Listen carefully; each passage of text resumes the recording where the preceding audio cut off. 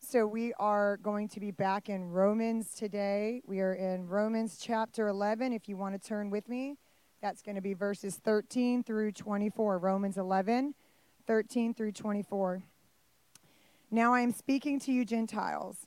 Inasmuch then as I am an apostle to the Gentiles, I magnify my ministry in order somehow to make my fellow Jews jealous and thus save some of them. For if their rejection means the reconciliation of the world, what will their acceptance mean but life from the dead? If the dough offered as first fruits is holy, so is the whole lump. And if the root is holy, so are the branches. But if some of the branches were broken off, and you, although a wild olive shoot, were grafted in among the others, and now share in the nourishing root of the olive tree, do not be arrogant toward the branches. If you are, remember, it is not you who support the root, but the root that supports you. Then you will say, branches were broken off so that I might be grafted in. That is true. They were broken off because of their unbelief, but you stand fast through faith. So do not become proud, but fear. For if God did not spare the natural branches, neither will he spare you. Note then the kindness and the severity of God.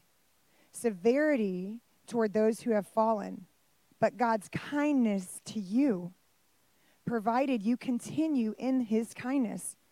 Otherwise, you too will be cut off. And even they, if they do not continue in their unbelief, will be grafted in. For God has the power to graft them in again. For if you were cut from what is by nature a wild olive tree and grafted, contrary to nature, into a cultivated olive tree, how much more will these, the natural branches, be grafted back into their own olive tree? Praise God. Thank you all.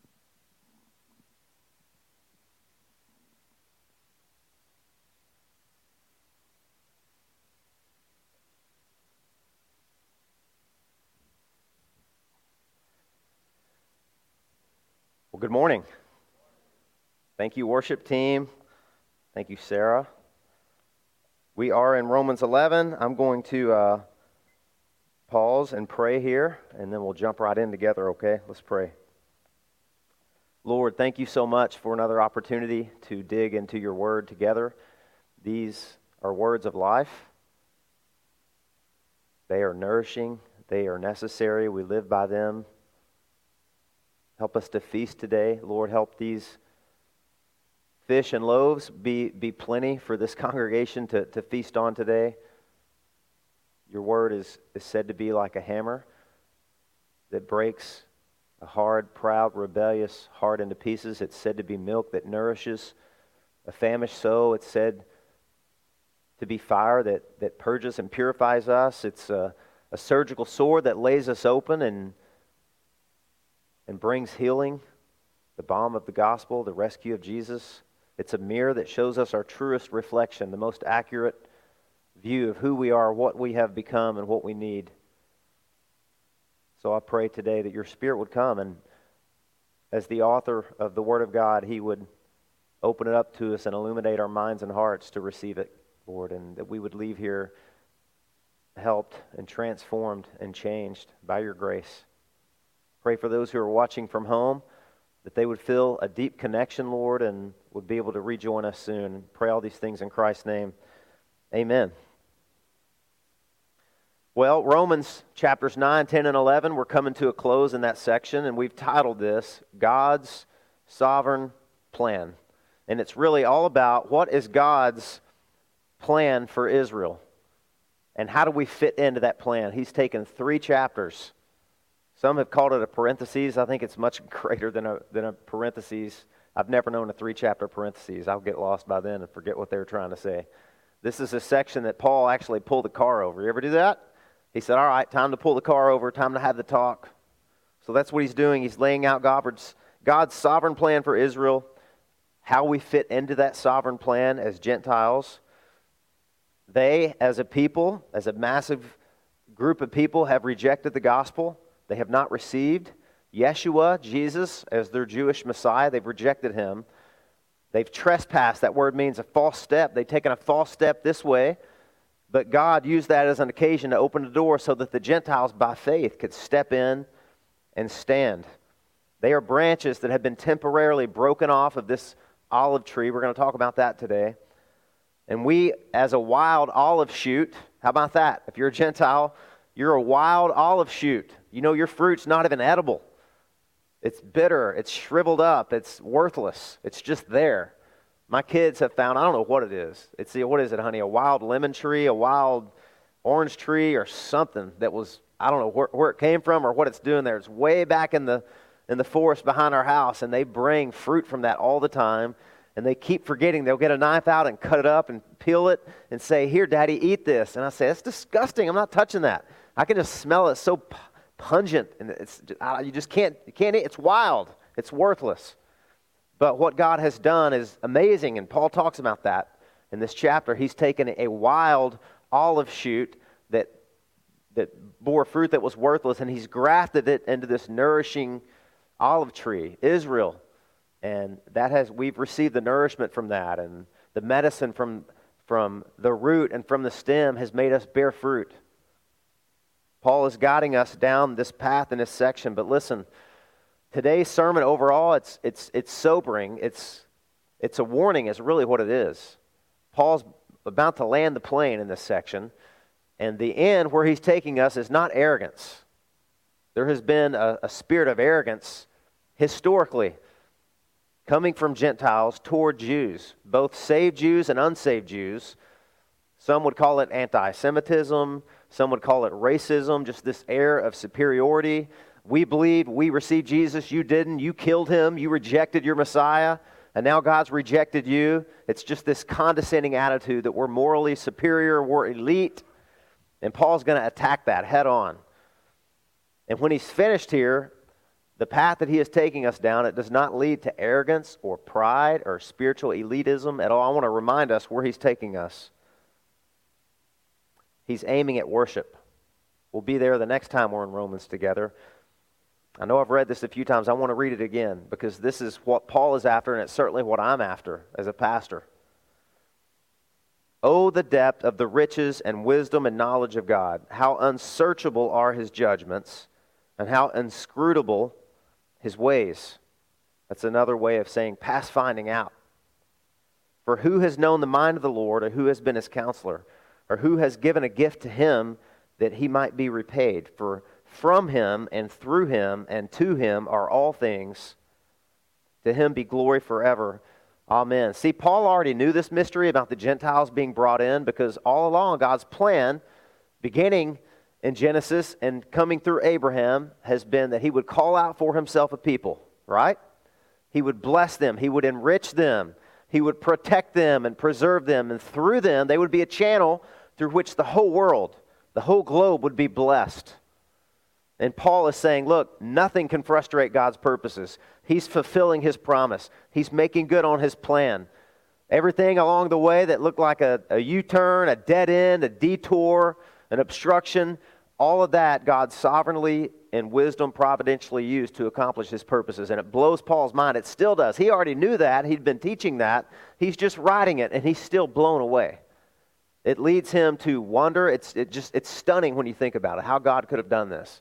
So really what God is after, and what Paul is after, and what I'm after, is that we are grateful, that we're humble, and that we're hopeful. Those are the three things, and that's really going to fall into the outline I want to use here. Here it is. This is the title of this message. It's really for Gentiles. If you're a Jew and you're here, I'm grateful. There's plenty of stuff in here to encourage you and fill you with hope as you consider what is God's plan for my people. But this is primarily directed at Gentiles. He says that in verse 13. If you back up there. I'm not going to reread the whole passage, but he says, "Now I'm speaking to you Gentiles."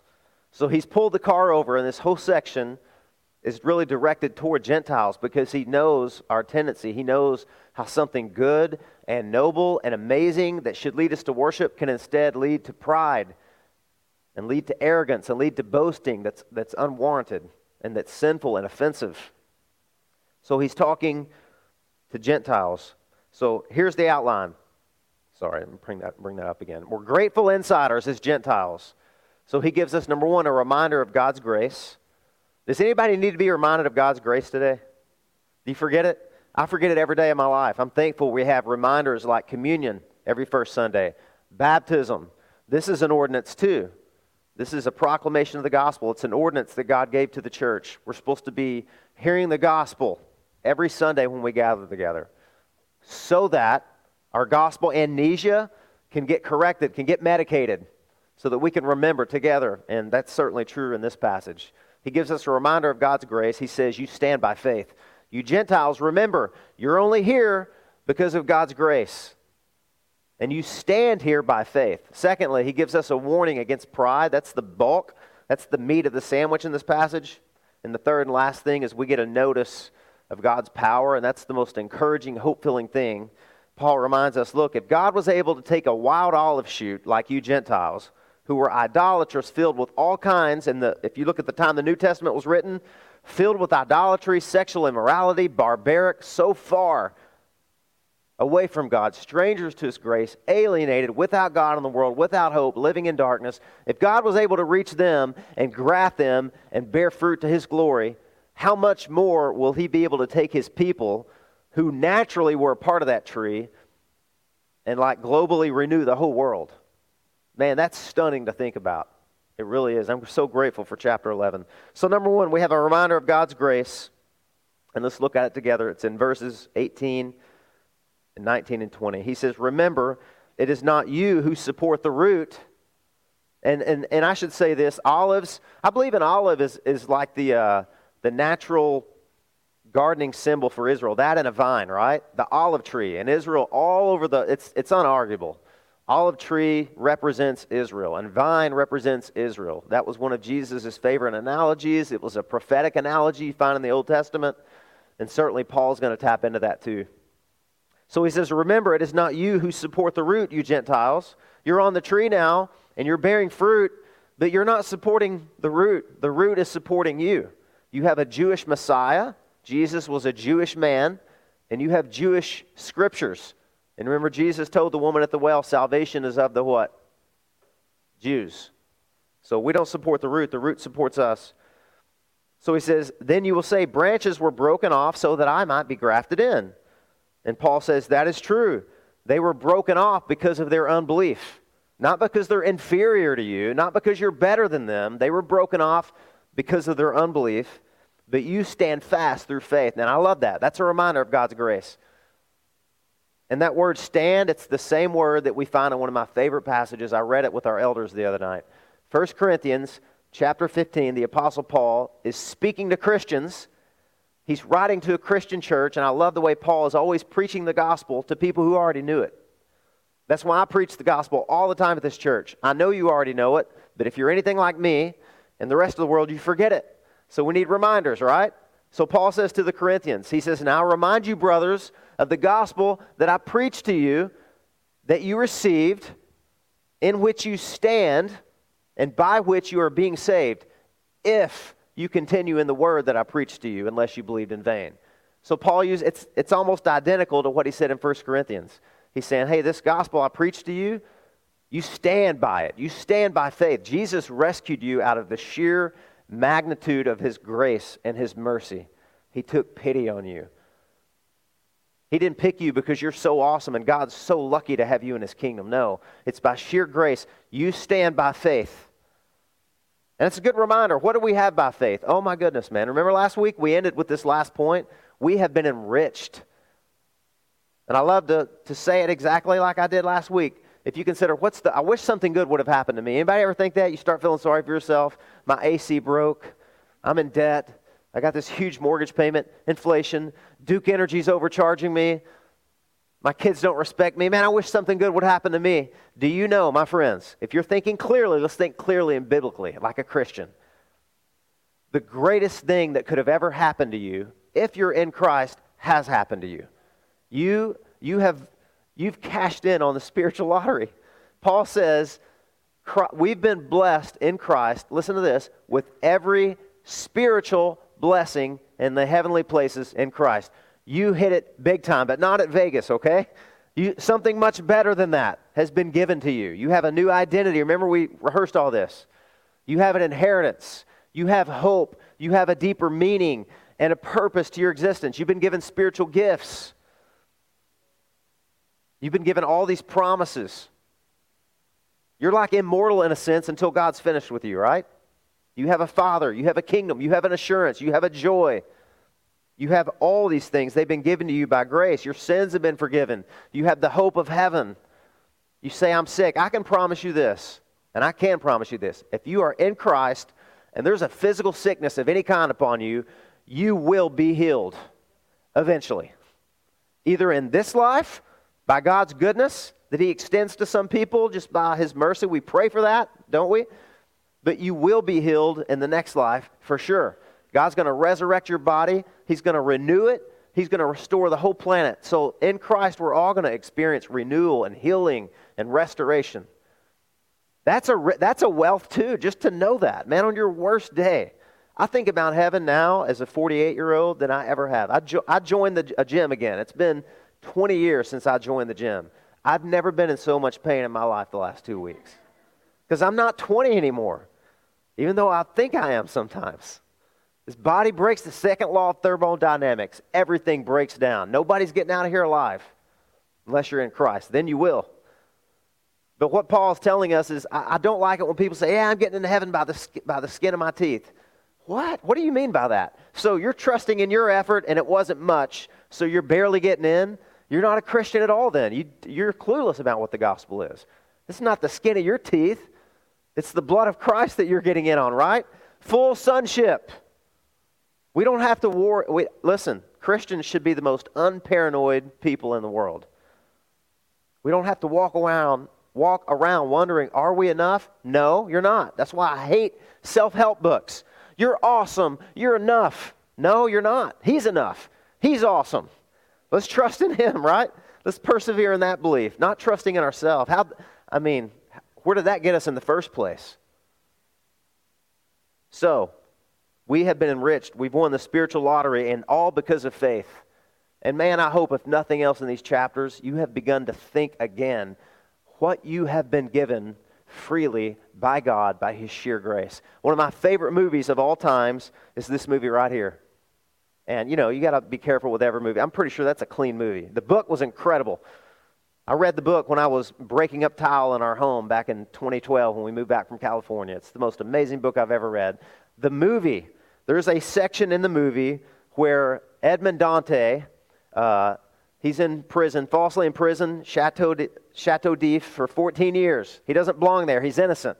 But he meets a priest while he's in there, and the priest mentors him and trains him how to sword fight and encourages him because he's grown disillusioned. He's starting to question God's existence. He's praying for vengeance, and he meets this priest, and this priest mentors him, teaches him how to sword fight, and with his dying breath, the priest tells him where this map is, gives him this map. And it's this uncountable treasure that's on an island off the coast of off the Italian coast at an island called Monte Cristo. And so he ends up, you'll have to watch the movie or read the book, he escapes, okay? He finds a friend named Jacobo, and together they go to this island and they find the treasure. And it's my favorite part of the movie because just the way the cinematography is, they've lit up this cave, there's blue lighting underneath, and Jim Caviezel plays the Count of Monte Cristo. He dives down underneath, and there's just treasure chest and treasure chests filled with diamonds and gold and coins, and it shows them loading it on the boat, and it shows Jacobo like whistling and yelling and throwing coins everywhere and celebrating, and he walks up to Edmond Dante, and this is what he says: the boat cannot hold any more, and there are at least 8 more loads down there. And of course, Edmond Dante's he's just sitting there because he's so angry. He wants revenge. So his friend says, do you not understand? You are wealthier than any man I have ever heard of. Whatever your problems were, they're over. Now we know money doesn't do that, but spiritually, when I watch that movie now, I think about that like, man, that's what Paul's been trying to tell us for 10 chapters. He's looking us in, he's grabbing us by the shoulders, he's grabbing our face, and he says, do you not understand? You are more spiritually wealthy than anybody in the entire world. Whatever problems you had before, they're over. Now we get it. We're still in a broken body on a fallen planet, and there's relational conflict. There's all kinds of issues. But the greatest problem we had has been solved. Amen? So this is Paul's reminder about that.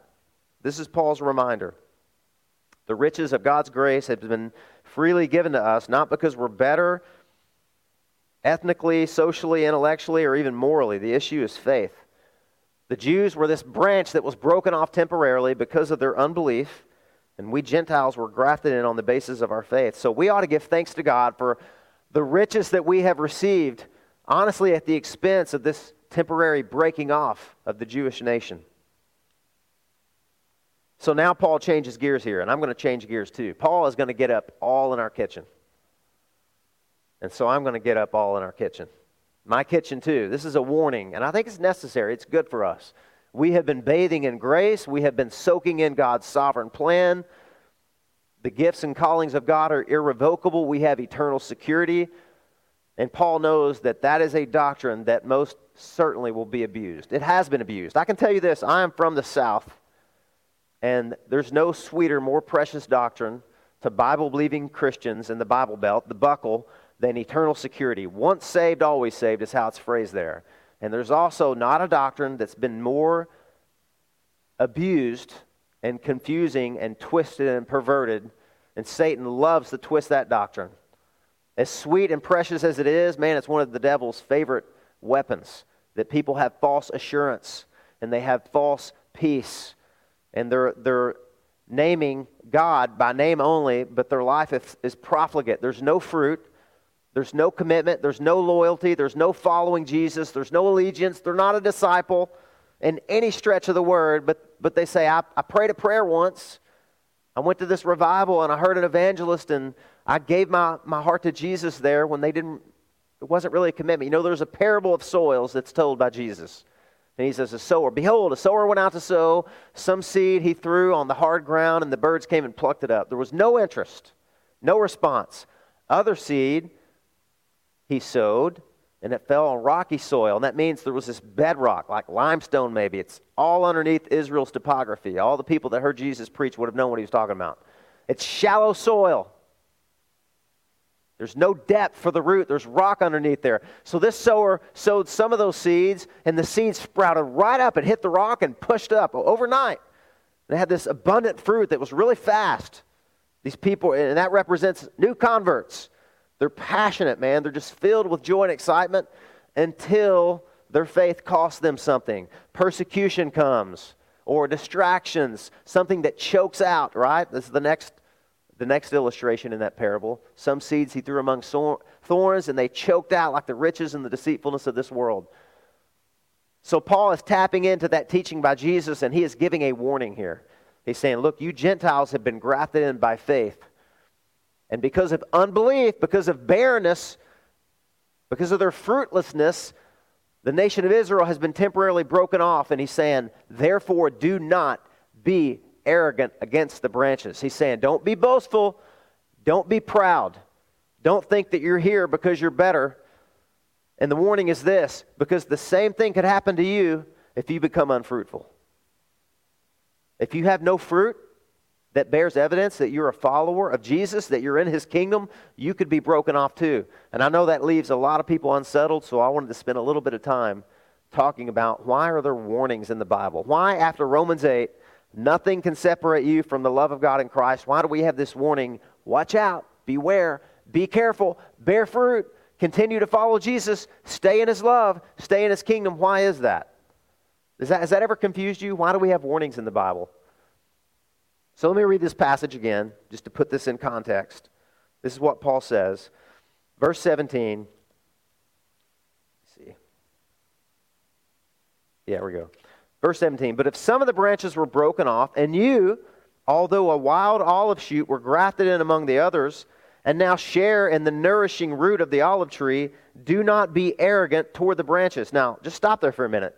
He doesn't say whether he's talking about the Jews that were hardened and unbelieving and had rejected Jesus, or if he's talking about the Jews, the small remnant, remember, who did believe, like the Nicodemuses and the Apostle Paul's. He doesn't say whether it's believing Jews or unbelieving Jews, because you know what? Prejudice has a way of being indiscriminate anyway, and pride does. He's saying, don't be arrogant against the branches. This word, don't be arrogant, it was used to describe a Greek gladiator when they stood over their defeated opponent in the ring, in the Colosseum.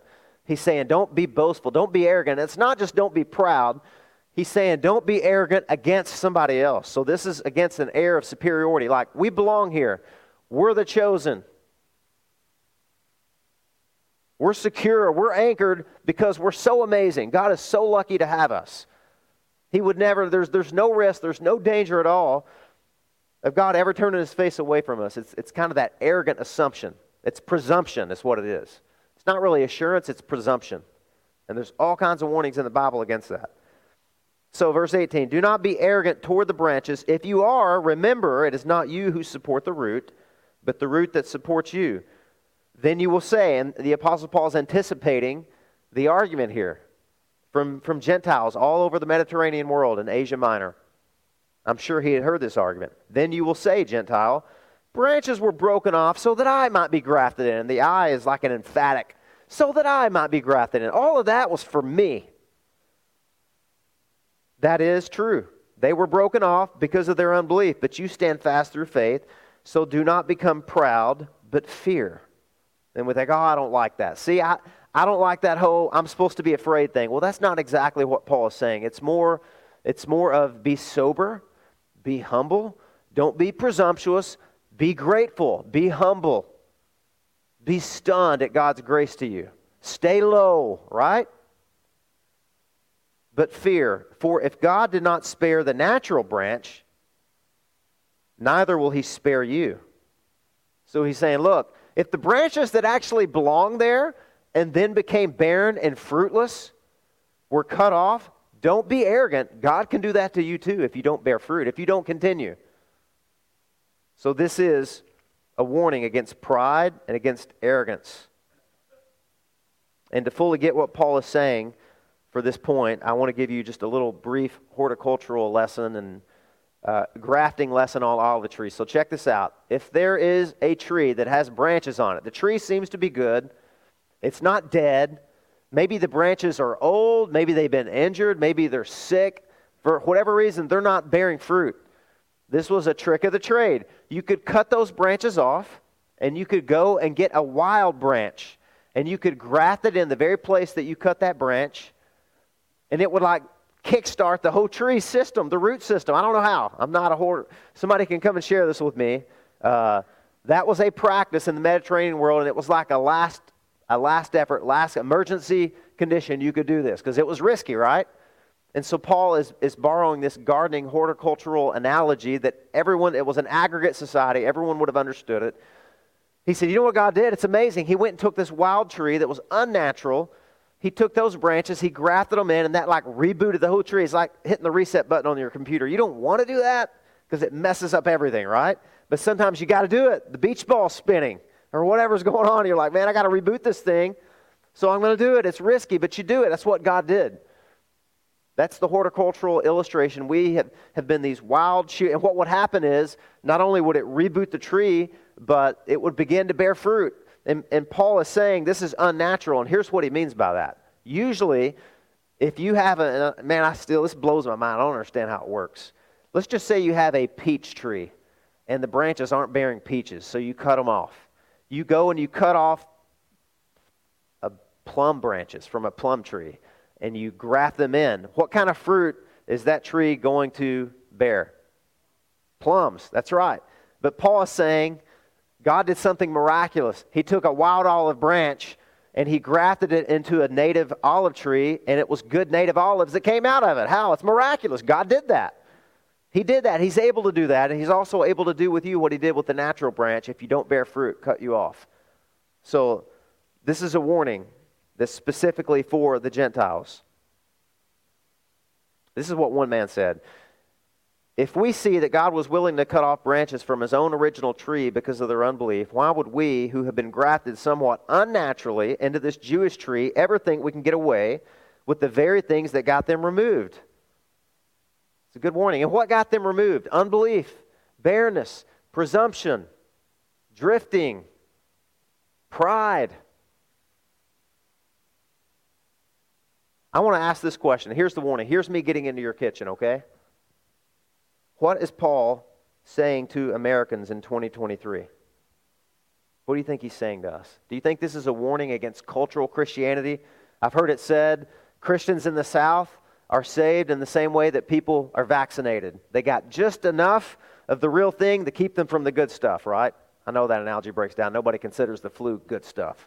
But you get what I'm saying? We've been like inoculated. We've been vaccinated with gospel. We're like, well, that's enough of that. I'm going to stay away from it now. I've got enough. I'm in the kingdom. I prayed a prayer. I went to a youth camp. I rededicated my life. But let's not get too crazy, right? I think he would be warning against that.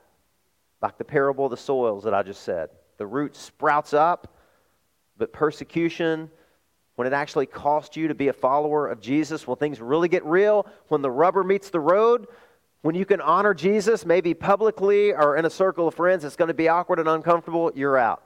I think this is a warning.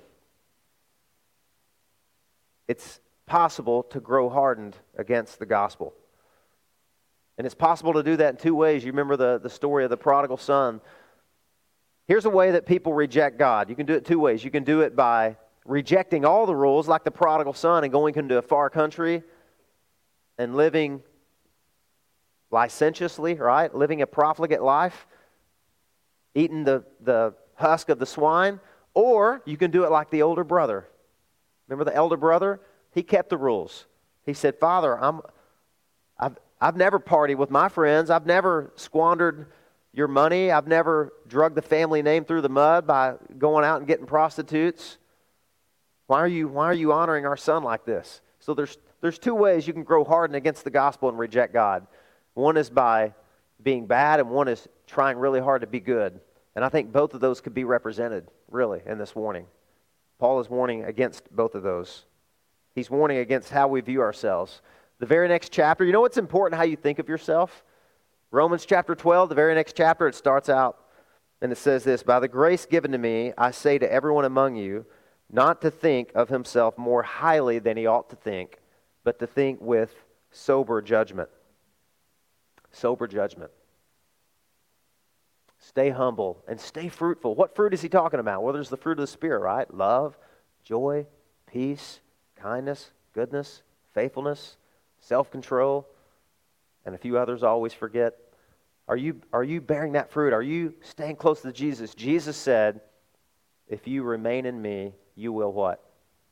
You will bear much fruit. Apart from me, and he's the true vine, right? He's the true stem. He's the true root. Apart from me, you can do nothing. So all Paul is saying is what the rest of the Bible says. He's saying, remain in Christ. Don't drift. Don't get arrogant. Don't get proud. Don't grow boastful. Or there will be a fall. Like Icarus. You remember the Greek mythology? Icarus was given wings of wax to escape the island where the Minotaur was. And his father, who created the wings for him, warned him, these are made out of wax. Don't fly too high and get too close to the sun, or you'll regret it. And he was so intoxicated with this newfound freedom, he flew up high and the wax melted and he fell to his death in the ocean. This is Paul's warning. He says it all over the place. 1 Corinthians 10, you who stand, take heed, what? Lest you fall. This is Paul's warning. He's boasting. He's telling us to not boast in our privileged position. We stand by faith. We stand by faith. You know, I try to think of a modern illustration, and often because of what happened to a celebrity or an influencer or an athlete or an actor or an actress, it gets really messy. You know who came to my mind was Lance Armstrong. You guys remember him? He won 7 Tour de France races in a row, man. I mean, I think they were in a row. Consecutive, yeah, that means in a row, right? He won 7 times. Have you ever watched any of that race? It's rugged. It's unbelievably hard and challenging. He did it 7 years in a row, and he was everyone's hero, and he always said, I did it clean.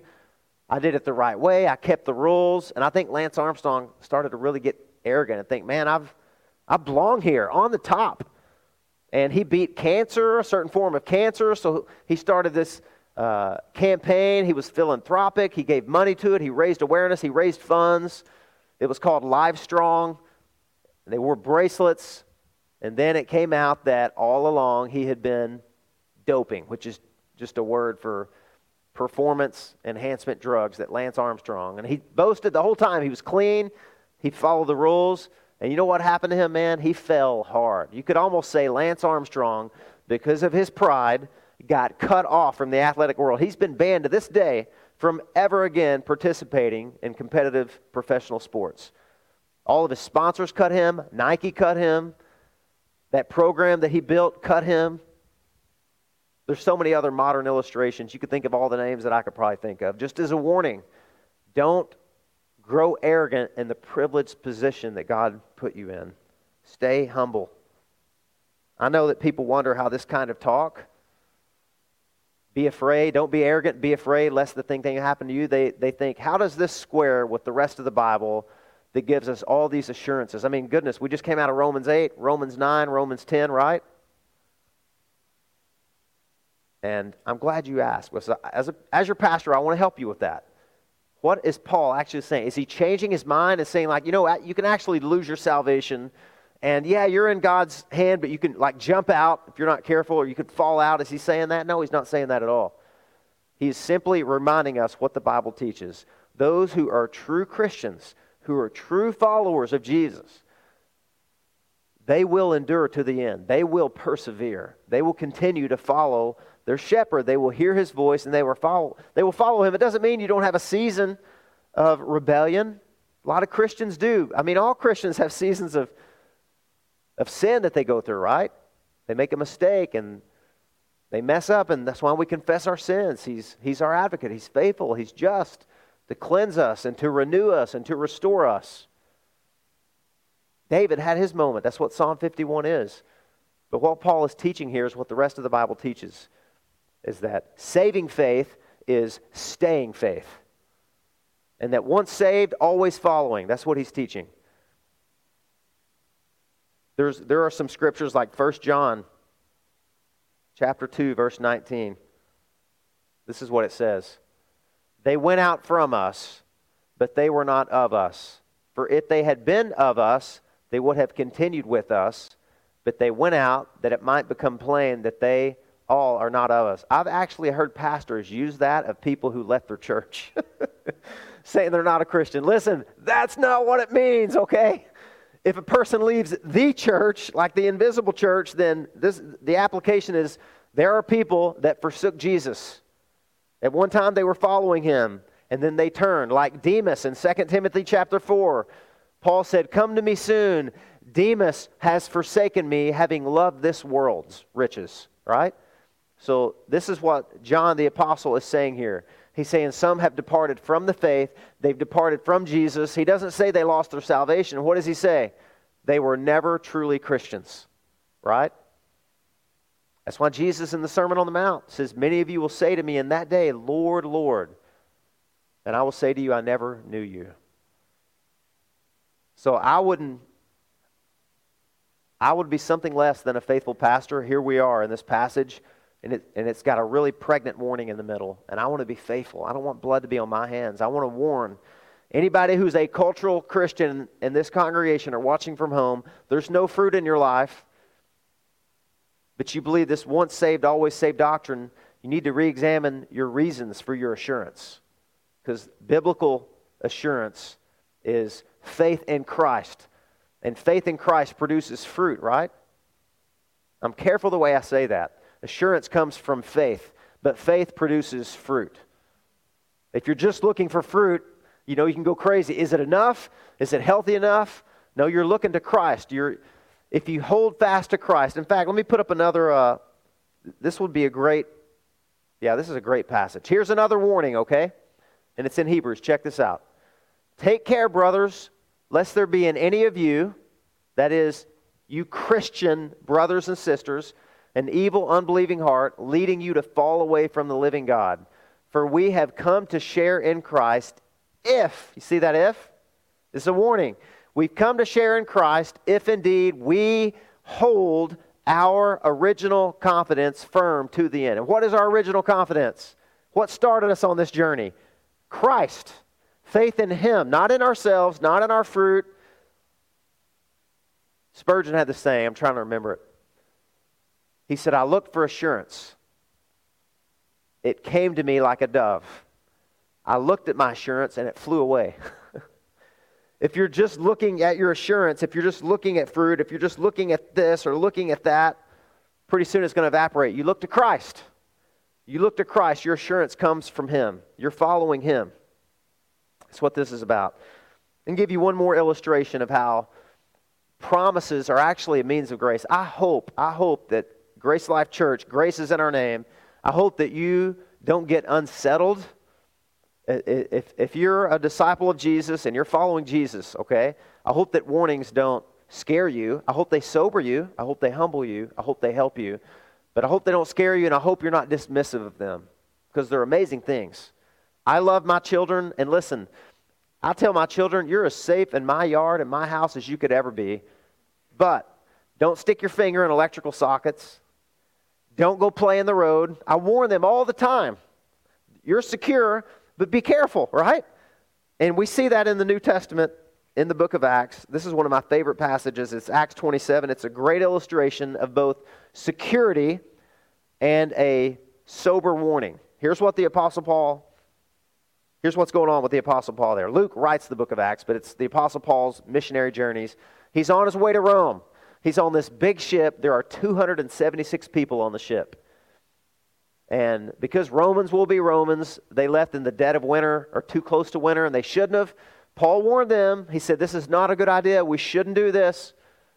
We're testing fate. We're risking our lives, but they did it anyway. And sure enough, this violent nor'easter came down, and they were caught up in the vortex of the storm. They think they're going to die. It's been total and complete blackout for days. They haven't eaten anything. They haven't drank anything.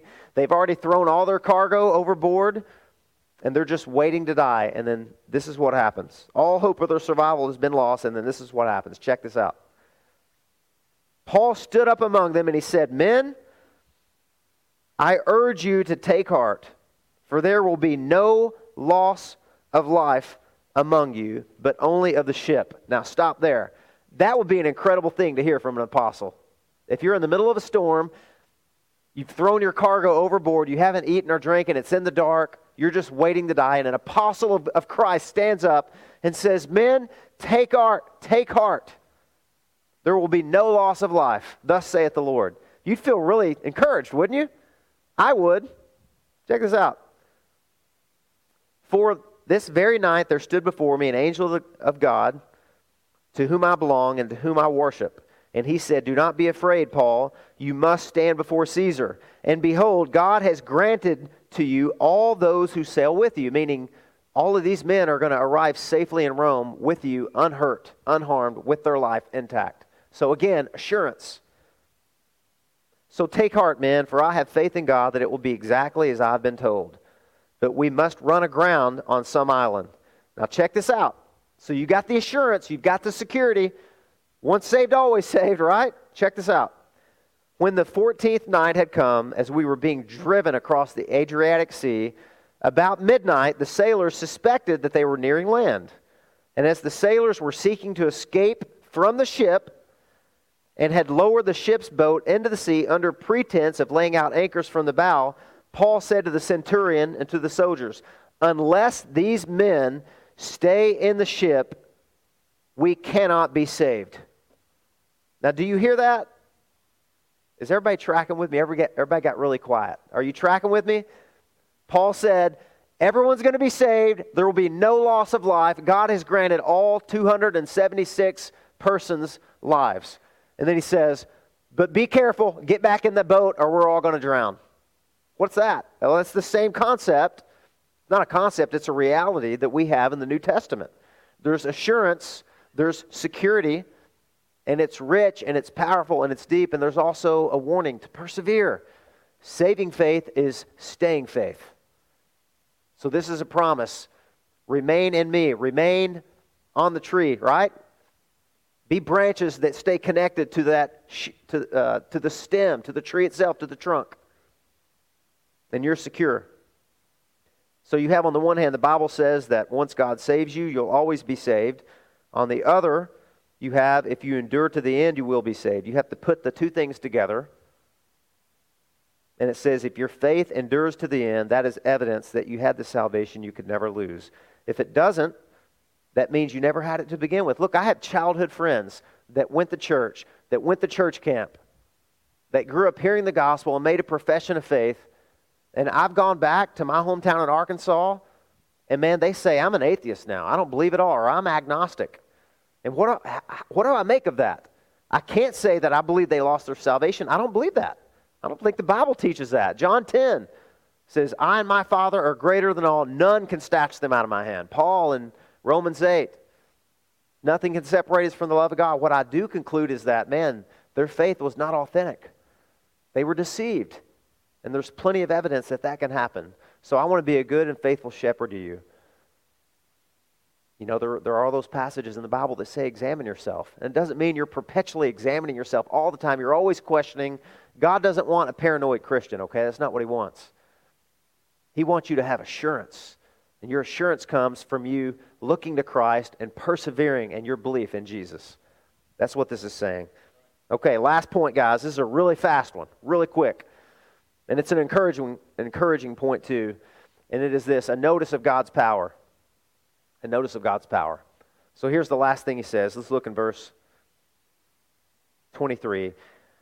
And even they, if they do not continue in their unbelief, will be grafted in. For God has the power to graft them in again. So let's stop there. If you think about the nation of Israel, you think about the Jews, you think about how hard their heart is, how blind their spiritual eyes are, how far away they are, how impossible it looks that they will ever embrace Jesus as their Messiah. Paul's serving notice here. He's saying, don't forget how powerful God is. And here's the way he reminds us. He says, look, He was able to take you, you stinking wild olive branch that bore no fruit. He's able to do that with you, and it was unnatural. You were a plum tree, they're an olive tree, or whatever illustration you want to use in the gardening horticultural world. You weren't even the same kind of tree, and God cut them, brought you in, and you bore fruit. How much more? This is Paul's favorite argument in verse 24. Check it out. For if you were cut from what is by nature a wild olive tree and grafted contrary to nature into a cultivated olive tree, how much more will these, the natural branches, be grafted back into their own olive tree? Because let's be honest, you look at the nation of Israel, you look at the rejection of Jesus, you think it'll never happen. It'll never happen. You can preach the gospel to an Israelite till you're blue in the face, it'll never happen. And Paul says, be careful, my friends. We serve a powerful God. And all you need to do to remind yourself how powerful He is look at the movement of the Gentile nations. Listen, all these closed countries, China, Japan, all the Asia countries, really, and the Latin countries, and the European countries, they were barbaric. They were steeped in idolatry, and God was able to turn them back. Here, look at this. Here's a good reminder. This is a letter written to a Gentile city in Corinth. Do not be deceived, neither the sexually immoral, nor idolaters, nor adulterers, no men who practice homosexuality, nor thieves, nor the greedy, nor drunkards, nor revilers, nor swindlers will inherit the kingdom of God. And such were some of you. He's saying, all you Gentiles, you were all those things. You were all those things. And he says you were. That's one of the most encouraging past tense words in the New Testament, isn't it? Such were some of you. But check this out. But you were washed, you were sanctified, you were justified in the name of the Lord Jesus Christ and by the Spirit of our God. He's saying if God did that to the Gentiles who were so far from God, you think it's any trick for God to take the whole nation of the Israelites and regraft them in? You think that's hard for God? You think His hand is weak, His arm has been shortened, that He can't do that? Oh, God can do it, and God will do it. That is the prophetic hope that we have. And friends, I pray that I'm alive to see it. It's going to be something to behold. If their rejection was this great or this big, this powerful, he says their acceptance is going to be a global movement that we talked about last time, right? It's going to be part of the millennial kingdom, a lot of people believe. Man, I pray that I'm a part of that generation that gets to see that. I was sharing with my wife the other day, one of my heroes, John G. Patton. He was a Scottish missionary. He went to the New Hebrides Islands, and it was just renowned for violent, aggressive cannibals. And they, listen, not only did they kill every missionary that came there, they ate them. Like, nobody wanted to go there. They're too far gone. They're too idolatrous. They're too dark. John Patton went there. He came there with his wife and his son. The first few months they were there, his wife and his son died of a tropical fever of some kind. This is how bad the culture was there. He slept over their grave to keep the natives from digging up the body of his wife and son and eating them. That's how superstitious and idolatrous they were. So that was the people group he was going to reach, and he wouldn't leave. He stayed there. He kept at it. He served the cannibals in the South Sea Islands for decades and decades, and the first several years were unbelievably hazardous for him. Once a hostile chief followed John Patton around for 4 hours with a loaded musket aimed at his head. So that's how violent and angry and barbaric they were. It says Patton prayed and spoke kindly to the man, who eventually lowered the weapon and left. On one occasion, John and a converted native were surrounded by raging natives wanting to kill them both. But then this, within 15 years, Patton saw the entire island come to Christ. Man, that fills me with such hope. And that's what Paul is talking about. He's saying, if you're forgetting God's power, just think how easy it was for God to take you and graft you in. Think of all the hostile people groups you would have think never be reached. All of Europe reached, I mean, for the most part, every representative group, right? All of Asia reached. And we're still trying to reach these people groups whose language we haven't translated the Bible into yet. But this is what John Patton said. Within 15 years, he saw the entire island come to Christ. When he went to the New Hebrides Islands, there was no light. When he left, there was no darkness. And the first time that he served communion, when they had their first church, I wanted to read this. We'll close with this. We had toiled and prayed and taught for this for years. At the moment when I put the bread and wine into those dark hands, once stained with the blood of cannibalism, but now stretched out to receive and partake the emblems and seals of the Redeemer's love, I had a foretaste of the joy of glory that well nigh broke my heart to pieces. I shall never taste a deeper bliss till I gaze on the glorified face of Jesus Christ himself. It's pretty unbelievable, isn't it? And listen, guys, that should humble us. That should fill us with hope. It should fill us with wonder. Never give up on the people you think are the hardest to reach, especially if it's a Jewish person or an Israelite. God is able to graft them in. He can do it individually, and He will do it as a people group. And He wants to use you. You play a role in that. Remember, our faith, the richness that we've been given by God, by sheer grace, is supposed to make people envious in a good way. Like, man, how do they have that security? It's because of Jesus. Don't you? You want in on this? Anybody can get in on this. God gives you an on-ramp. It's faith. It's faith alone. So, I'm just grateful to be here. Are you? Are you a grateful insider? You're a grateful insider who wants to go reach some outsiders and bring them inside too, right? That's why we're left here. That's why at the end of every single service we say, we have been what? Sent. We've been sent to the outsiders. Listen, they are not the enemies. They are the mission field. Don't grow arrogant. Don't grow boastful. Stay filled with wonder, with hope. Persevere to the end. Be a grateful insider, and let's go find some outsiders. Let's pray. Lord Jesus, thank you so much for this truth, for this hope. Thank you that it's simple faith in Jesus Christ alone that saves us. It's nothing that we do. It's not by the sweat of our brow. It's not by the work of our hands. It's not because we're morally superior. Lord, you picked us to put your saving grace on display. We were the worst of the worst. We were so far outside of your kingdom, living in darkness. And you came and you rescued us and you brought us in and you have anchored us and you have secured us. I pray, Lord, these warnings will not leave anyone unsettled who shouldn't be unsettled. Rather, you would use this, Lord, to provoke faith in those who have been deceived and are being presumptuous. We don't get to talk about this very much at GraceLife. I want to be a faithful pastor, Lord. It's right in front of us in Romans 11. I pray that we would take heed to these warnings that Paul gives. He gave them as a loving pastor, and I give them as a loving pastor too, Lord. I love this congregation. I love these people. I want all of us together to persevere in saving faith, Lord, to look to Jesus, to remain in Him, and to see abundant fruit flow from our life, Lord, to never grow boastful or arrogant or feel spiritually elite, just to remember, Lord, that we're here, we stand because of our faith, and I pray that we would be grateful today and you would do the work that only you can do. We pray all these things in Christ's name. Amen. Well, listen, this is the time of our service where we have a song of reflection. We call it our Selah song. And this is as good a Sunday as ever to just reflect on what you've heard. Just chew on this text, man. Meditate on this text. Say, Lord, what are you showing me here? Is it that I don't have a lot of hope and you wanted to fill me with hope today, that you can save anybody, you can do anything? Is it that I needed this warning? I've been presumptuous. I'm not really following Jesus. It's in name only. There's no fruit in my life. But I have falsely trusted in this doctrine that I have abused and misconstrued. Or is it rather God just wanted you to know that He loves you and that He wants you to be in His kingdom, man. He wants you to be in His family. There is room at the table. And there's no reason that right now, today, this very moment, you can come in. You can come into the kingdom. God gives you an on-ramp. Anybody can get in on this. Turn from your sin. Look to Jesus. Ask Him to save you. Ask Him to rescue you. And He will.